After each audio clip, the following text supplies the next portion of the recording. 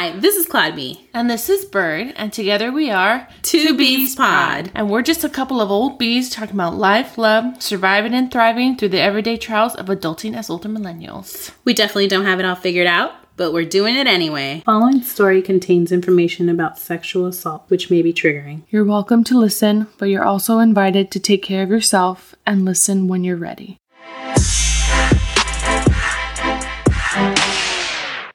We're back. We are back. Again, we're so on it. So dumb. Same allergies.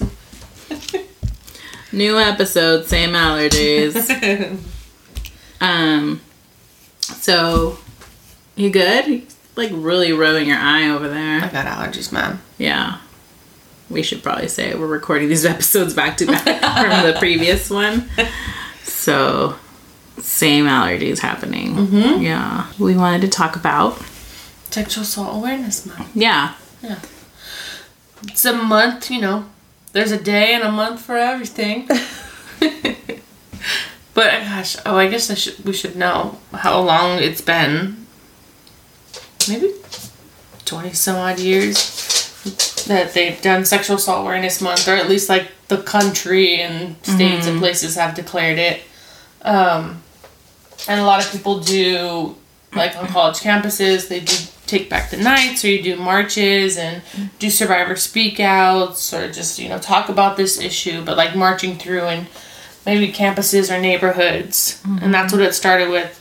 I think when it started, however long with the Take Back the Nights started, they would march through campuses where like sexual assaults would happen, or they'd go on like frat road. Yeah. To, you know, just take back power. And then there's the Clothesline Project that people do where they write messages on shirts. Sometimes they use denim, like for Denim Day, and then they write messages of their own stories or people they know or statistics, and they're just really nice statements and very powerful. So that's happening all over the place right now. Denim Day is April 24th, where everyone will wear jeans with a purpose. You know, we wear jeans every day, but it's more than jeans. It represents a story from 20 years ago where a girl was raped by her driving instructor and she was wearing tight jeans. So what was originally a conviction of rape was then overturned because she was wearing such tight jeans. And they tried to say she had some kind of role in taking them off herself, implying consent. So we are a podcast by survivors for survivors, so we really wanted to talk about this issue, and so here's our little bit. And then and then I guess we should say, obviously we're talking about Sexual Assault Awareness Month, and we wanted to talk about topics around that, and specifically the SART exam process. And so some of the topics that we'll be discussing, some of the things that we'll be discussing can be triggering and for some people, and some people can find them sensitive topics, I guess. Yeah, so this is just your trigger warning for sexual assault, medical, forensic evidence collecting exam, and topics of that nature. So if you you of course are welcome to listen and learn, and if you feel like you're at a place where you're comfortable to do that, but if you're not, that is completely okay as well, and you can come back to this another time. Okay, so we did I share this sort of started from sharing on the Two Bees Instagram, because I was watching Grey's Anatomy. I was catching up on it. I just let it build up and then catch up on it on Hulu. And so I finally watched the episode that I guess a lot of people are discussing about the SART exam, which is the forensic exam for evidence collecting after a sexual assault or rape occurs. And so I don't even remember what my question was. Like, I posted a image of the Grey's episode with like a question, like, how do you think they portrayed it, or how do you feel, or something like that. So a few people answered, but one of the responses that we got there was how different it was from how different the portrayal on Grey's Anatomy, so like the Hollywood version of events, of a sexual assault forensic evidence collecting exam, very wordy right now for it, versus an actual, what is called SART exam. Yeah. And that came from one of our friends who's an advocate as well. And you and I, as advocates, we know we have had experience being in a room with survivors while they go through this examination process. And it was, Grey's did a pretty good job, and, you know, it kind of pulled at your heartstrings and stuff like that. And I think for survivors watching it, or myself, I should speak for myself as a survivor watching it, it was very touching. But yes, it was very different than what you experience in real life. From there, I went and shared some facts, or I guess some information about how a SART exam actually goes. Yeah. And so we thought it would be good, particularly since it is Sexual Assault Awareness Month, to just to cover it a little more thoroughly. Yeah. You know, since we do have that experience and knowledge, and since we have that experience from our work as advocates, being in a room with survivors and having my own experience with it personally. Yeah, I know people, of course, that work at a crisis. I'm still there, so people were talking about the episode, and I don't watch Grey's Anatomy because I can't handle blood, so I never watch those like ER shows or whatever. And it just I'm like, that's me all out. it is about, but there is blood. Yeah. Stresses me out. Even the previous, I'm like, oh no, my God, I don't have to watch this. So I never watched it, and I haven't watched it yet, and I like think I want to watch it, and I do, and then even like when a friend from work was telling me about it, saying that it was like parts of it were really well done, trauma informed, and of course it was like not all fully accurate, but it could still probably triggering for people. Yeah. With their own experience. And having since I don't remember my assault, what I think of as like the hardest thing is like the people who abandoned me or whatever, friendships, but also I remember everything from the exam. Yeah, that's like when I really like broke down in the trial. So, and you have to know where you are, you know, with like putting the trigger warning ahead of episodes or different things. Like if you are someone who might be affected or triggered by a specific topic, not even sexual assault, but just like whatever you may be going through in life. Like for me, like sometimes, you know, discussion of child loss or miscarriage is difficult for me. So like whatever specific event or thing you've gone to in life, if you may be triggered by it, you should know that it is okay to not participate in certain things just because everyone else is. You know what I mean? Like, so if it's going to be triggering, for you, then that's okay. And you and I had this similar conversation about like, should we cover things like the R. Kelly, after Leaving Neverland? Or? Yeah, the R. Kelly, it was a documentary or whatever it was. The R. Kelly and interview, the series. And then of the same thing with Leaving Neverland or whatever the Michael Jackson one was. And I think both of us decided like we just were not at a place where we wanted to. I did watch Michael Jackson one. Oh, you did? Okay. So I haven't watched either one. And I sort of wanted to just like in support of or like, you know, whatever. But at the end of the day, you have to know, you have to take care of yourself. Yeah. You know, and if watching those things is not going to be what's in your best interest, emotionally, mentally, then don't do it. Yeah. You know, so I watched it. You don't have to watch it. Yeah. Tell. I don't know if you want to like talk about it a bit. I know a little bit in terms of like just what I've read. Yeah. And seen. Yeah. But, so a little bit, I don't have the best memory. PCOS problems. But, so what I do recall and what happened is the survivor walked into the emergency room at the hospital. And she was just trying to get treated for injuries she had. She had visible external injuries. And one of the surgeons, Joe, she approached her, and then it should be said that Joe is also a survivor herself of domestic violence. So she kind of recognized, you know, the survivor's affect, the way she was behaving, like being a little nervous and skittish around men, you know, just scared.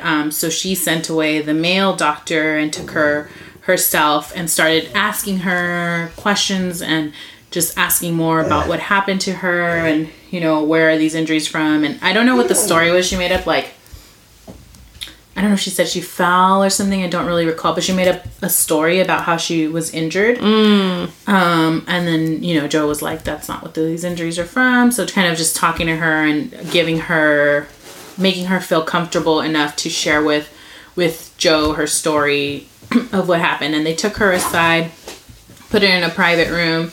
This is just, you know, a walk-in at an emergency room. So she put her in a private room at the hospital with another doctor, and then called in yet another doctor, all surgeons, like head of like whatever their specific field of practice is.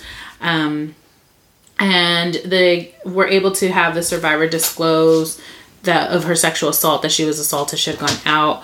And the survivor did a lot of blaming of herself, you know, just taking on shame and the guilt of what had occurred to her. And she was married, so not wanting her husband to find out, not wanting her husband to think badly of her, not really wanting to get, do the SART exam, the forensic exam, because again, not wanting it to get back to her husband. The other doctor was called in because because of possible internal injuries during the assault, which it turned out she ended up having. Sure. But during all that whole time, Joe was very supportive. Joe actually disclosed her own story of abuse from her husband. And the survivor felt really comfortable with her, like wanted her to stay with her and hold her hand. It was very like supportive process for the survivor to have Joe share that experience and disclose it. So one of the doctors, her name's Teddy. Teddy was basically telling her, like, you don't have to go through this. You don't have to go through exam. You can, you know, they were telling her essentially like talking about the Survivor Bill of Rights, saying like, you have the right to do all or part of the exam. We have to ask for consent to take photos. We have to ask consent to do everything, and you can stop us at any time. So they were telling her how she had to consent to every aspect of the exam, and she had the right to say no and not be able to continue. So Teddy was really like sort of empowering her in that and telling her that she didn't even have to go through it. But Joe, I think because as a survivor herself, again, not of sexual assault, I believe, but through her own experience, I think was sort of pushing her, but not in like a too pushy way, I didn't think, to encouraging her to get the exam and telling her that, you know, you don't have to report with this, but you have it there in case in the future you want to report. And so she did go through with it. From what Joe said, she found comfort in it, went through with it and everything. And so they went through the process a little bit, of course, you know, not too in depth. It is a long process in real life. Right. But they showed photos being taken, measuring of injuries. They showed, or you could hear a little bit of them going in and doing like the vaginal examination process as well, and a collection of evidence. And then the most powerful, I guess, and touching part for me was when, after the exam was over, they did discover there was some sort of internal damage, I believe, and so they had to go and take her to surgery. And she was really afraid because anytime she closed her eyes, she would have flashbacks of her assault. And so she kept telling Joe, like, if she could stay with her and letting her know that she didn't want that done, didn't want to, like, close her eyes and have flashbacks. And so they ended up closing down that hallway, not letting any men go through, but inviting all of the women's staff to come and stand in the hallway. And I think that's the image that's being shown everywhere. Yeah. They didn't tell them why, but they just said, we need you. So it was just a hallway lined of women's staff, doctors and nurses and whomever, as they like rolled her out into the operating room. So that was just really powerful. That's like what got me. That's like where I teared up and stuff, just having like all these faces of women just there to support you. Don't even know why, but you know, they're there. I think that was mostly the extent of it. Her husband did end up coming, and don't recall if she reported or not, but her husband did end up coming, and she ended up disclosing to her husband, and he was supportive. So it was nice, but that was the most impactful for me. Nice. Yeah. And I think you brought up this question, then I was thinking as you're going through it that, like, not one advocate. That's always, like, I think, just from having that experience, anytime I've seen some sort of dramatized version of the exam process or the reporting process or whatever, I'm like, no one could think of an advocate? No one could call an advocate? Come on, Shonda Rhimes. Yeah. Yeah, so no advocate. So that was missing from the story, as it always is. Yeah. I think SVU had one episode where they had an advocate, but they made the advocate seem like super pushy. Yeah. They'll never put us in a good light. I know. Yeah, so that's, I mean, at least, because I think I had heard when people were talking about it saying that whoever, ABC, whatever, wanted Shonda Rhimes to, like, didn't want her to show the black light and that there was, like, DNA evidence or something.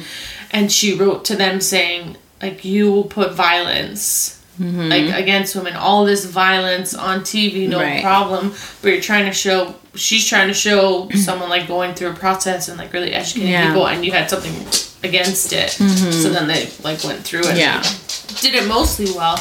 I wonder if, like, how much it is that they think, oh, that's not that great for TV, or that they don't know. Like, did they even consult with a rape crisis center or any organization, I wonder? So I wondered that, like, did anyone consult with the rape crisis center or anything like that? Any of the people on this show? But I think it's just so easy to depict violence against women, violence against people, but no one wants to know, like, the reality of it. And that goes into a bigger conversation about, you know, misogyny and rape culture, and that how we continue to perpetrate these things because we put them out there as these, like, dramatic things to be consumed for entertainment when it's, like, real life. These things happen in real life. Sexual assault happens in real life all the time, every day. Yeah. But people are can become so, like, jaded or immune to it because we're just consuming it all the time. I don't know. They don't even realize. Yeah.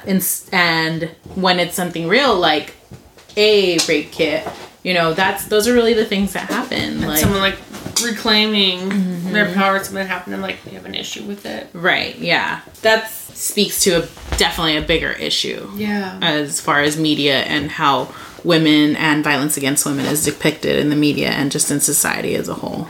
We had some place reach out to us. I don't even remember the name of the series, but I remember the, like, production company or whatever. When they reached out to us and we talked to them about the whole process, and they were so grateful and interested and, like, oh, we didn't know all that, blah, blah, blah. And then they followed up, like, with, well, do you think that she may start to use masturbation as, like, a form of coping? Like, she, after her sexual assault, like, she gets really into, like, masturbating or something like that. I didn't even respond. Just like this over... They were trying to look for something, or, like, I don't know, I felt like trying to sexualize this victim in some way. Not, like, if you just need to talk about, like, the different ways that people respond when they have, like, rape trauma syndrome and those symptoms. But it just felt like they were, like, trying to look for something. Just, like, gratuitous. Yeah. And, like, trying to pin victims or survivors in a certain light instead of being more of educational. Yeah. Yeah. So I think it was really great you having watched it and then going through and, like, educating people, because you go through that and, like, you look at SVU and you think, oh, the legal process, it's like a half hour. Done. Yeah. And they always get the guy. Yeah. Yeah, so we just wanted to talk about a little bit about what it actually is like. What is the SART process like at all? What is SART to begin with? That's why I was making it so wordy at the beginning, because I didn't want to use SART. You know, and what is the difference between what we saw, what people see on Grey's Anatomy versus what actually happens in the exam process, because, you know, we've both been there as advocates and as yourself as a survivor have gone through that process. Yeah. So let's start with maybe talking about what SART actually is. What is SART? What does it stand for? Yeah. So SART is an acronym for a sexual assault response team. Yeah.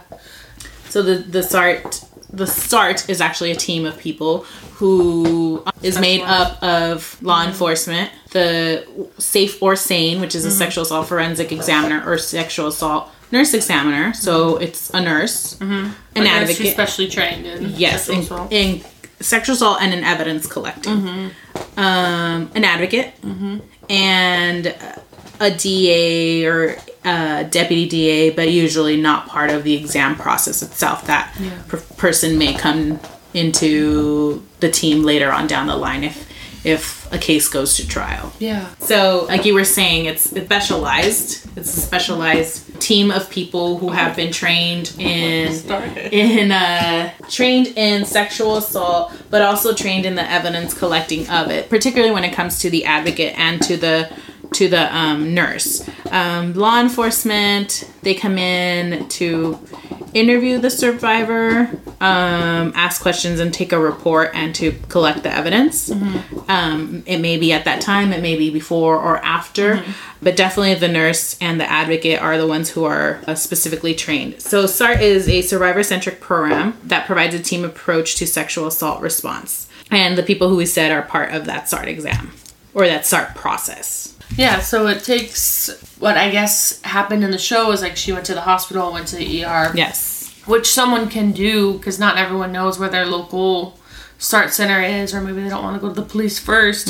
So someone could go to the emergency room, and then those nurses and doctors are mandated if a sexual or domestic violence incident has occurred, they are trained to call law enforcement out. And you know, sometimes if the injuries are very severe and someone needs to be like stabilized or something because they're injured, then they can do a mobile SART exam. And so someone who is a safe or a sane can come out and do the exam. But typically, maybe you go to one hospital and they tell you that, you go to the emergency room and maybe they do have a SART center there. And you can go through the process. It's completely free. It's paid for you. It's paid for by law enforcement. But someone can go through the process and decide at a later time if they want to go through with it. So you could still get it. And if you don't know if you want to talk to the police or go through the investigation process, you can still just get that out of the way and have the evidence collected. But it is important to know that if you want to maybe make the process a little shorter because it's longer, call your local rape crisis center. See who a SART center is around you, or if you go to the police station and go through that process. But going through the emergency room and then having to do the whole runaround might take more time. Yeah.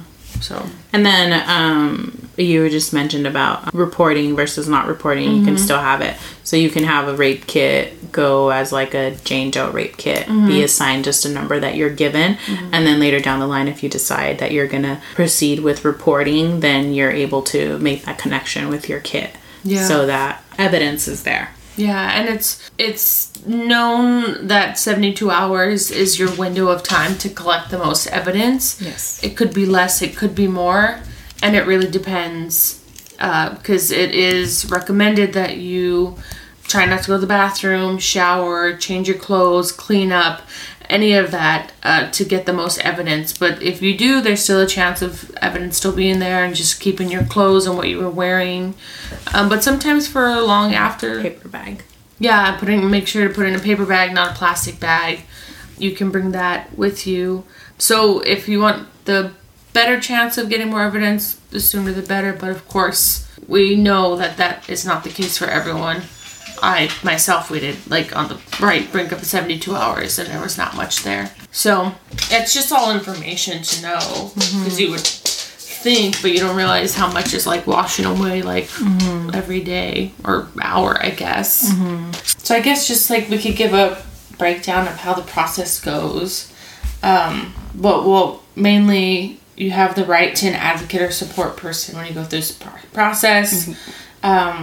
If you go to a SART center, either the nurse or law enforcement are mandated to call an advocate from the local rape crisis center. And if you want them to stay, they'll stay. If you would rather them go, then they can wait around or just go, and then you can have a support person be in the room with you. But what happens is you'll sit down and you'll have an interview with the nurse and give them a rundown of what happened just so they know how much of the exam they need to do and where they need to try and collect evidence from. Because depending on what happened, you may not need to go through the whole process. Yeah. So it's that's why it's nice if you have someone there and you know that you can take your time and stop at any time or take a break, use the bathroom, then they'll let you get that out of the way, like do a pee sample. Yeah. And It also helps to have an advocate or a support person. Some people may not have a support person or feel Right. comfortable telling someone they know about what happened. So it's nice to have an advocate because you're already going through a really difficult, traumatizing, obviously, situation. You might be feeling in a vulnerable place. And if you aren't feeling comfortable enough to speak up and say you don't want to do certain things or you need a break or whatever you may be needing at the time, then you can always, if an advocate is there, you can always communicate that to the advocate, and the advocate can do those things for you on your behalf, like speak up for you on your behalf. That's what they're there for. They're for your best interest. yeah, and ideally the nurse and law enforcement are trained, Yes. and will be sensitive, but sometimes they may not be, and so an advocate can kind of It all, or everyone has sort of a job to do within the process, the exam process, and the nurse's job is to do the exam and collect the evidence. So that's going to be their priority. Law enforcement, their job is going to be to interview and write a report. The advocate is the person whose job is solely to be there for the survivor. Yeah. And any significant others or support people that the survivor might have there. True. So they're the ones that are going to be focused solely on a survivor. Yep. Yeah. So they would be able to, or support person can be in the room with you, sitting, up by your shoulders, just there with you, so you're not alone.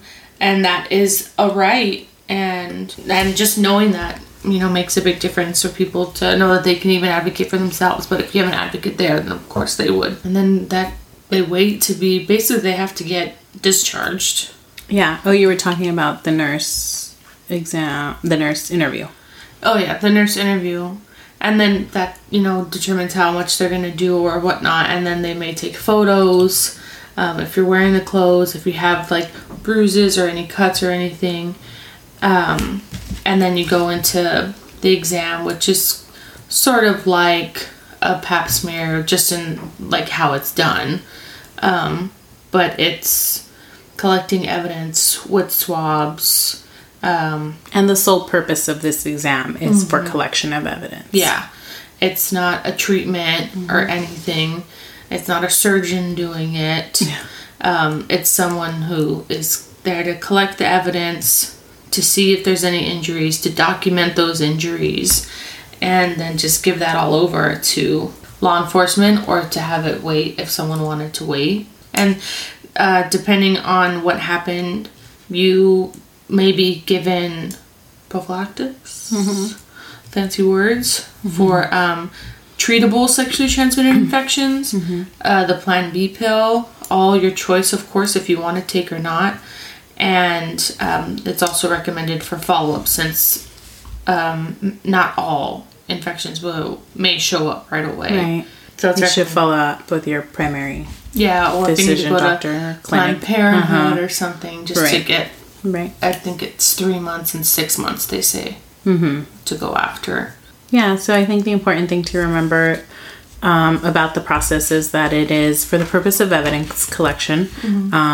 Whether you want to report at that moment or later, you will have the evidence will be there collected for you. Again, the big thing that Gray's left out is that an advocate is a right that you have as a survivor through Marcy's Law, which is the Survivor Victims Bill of Rights.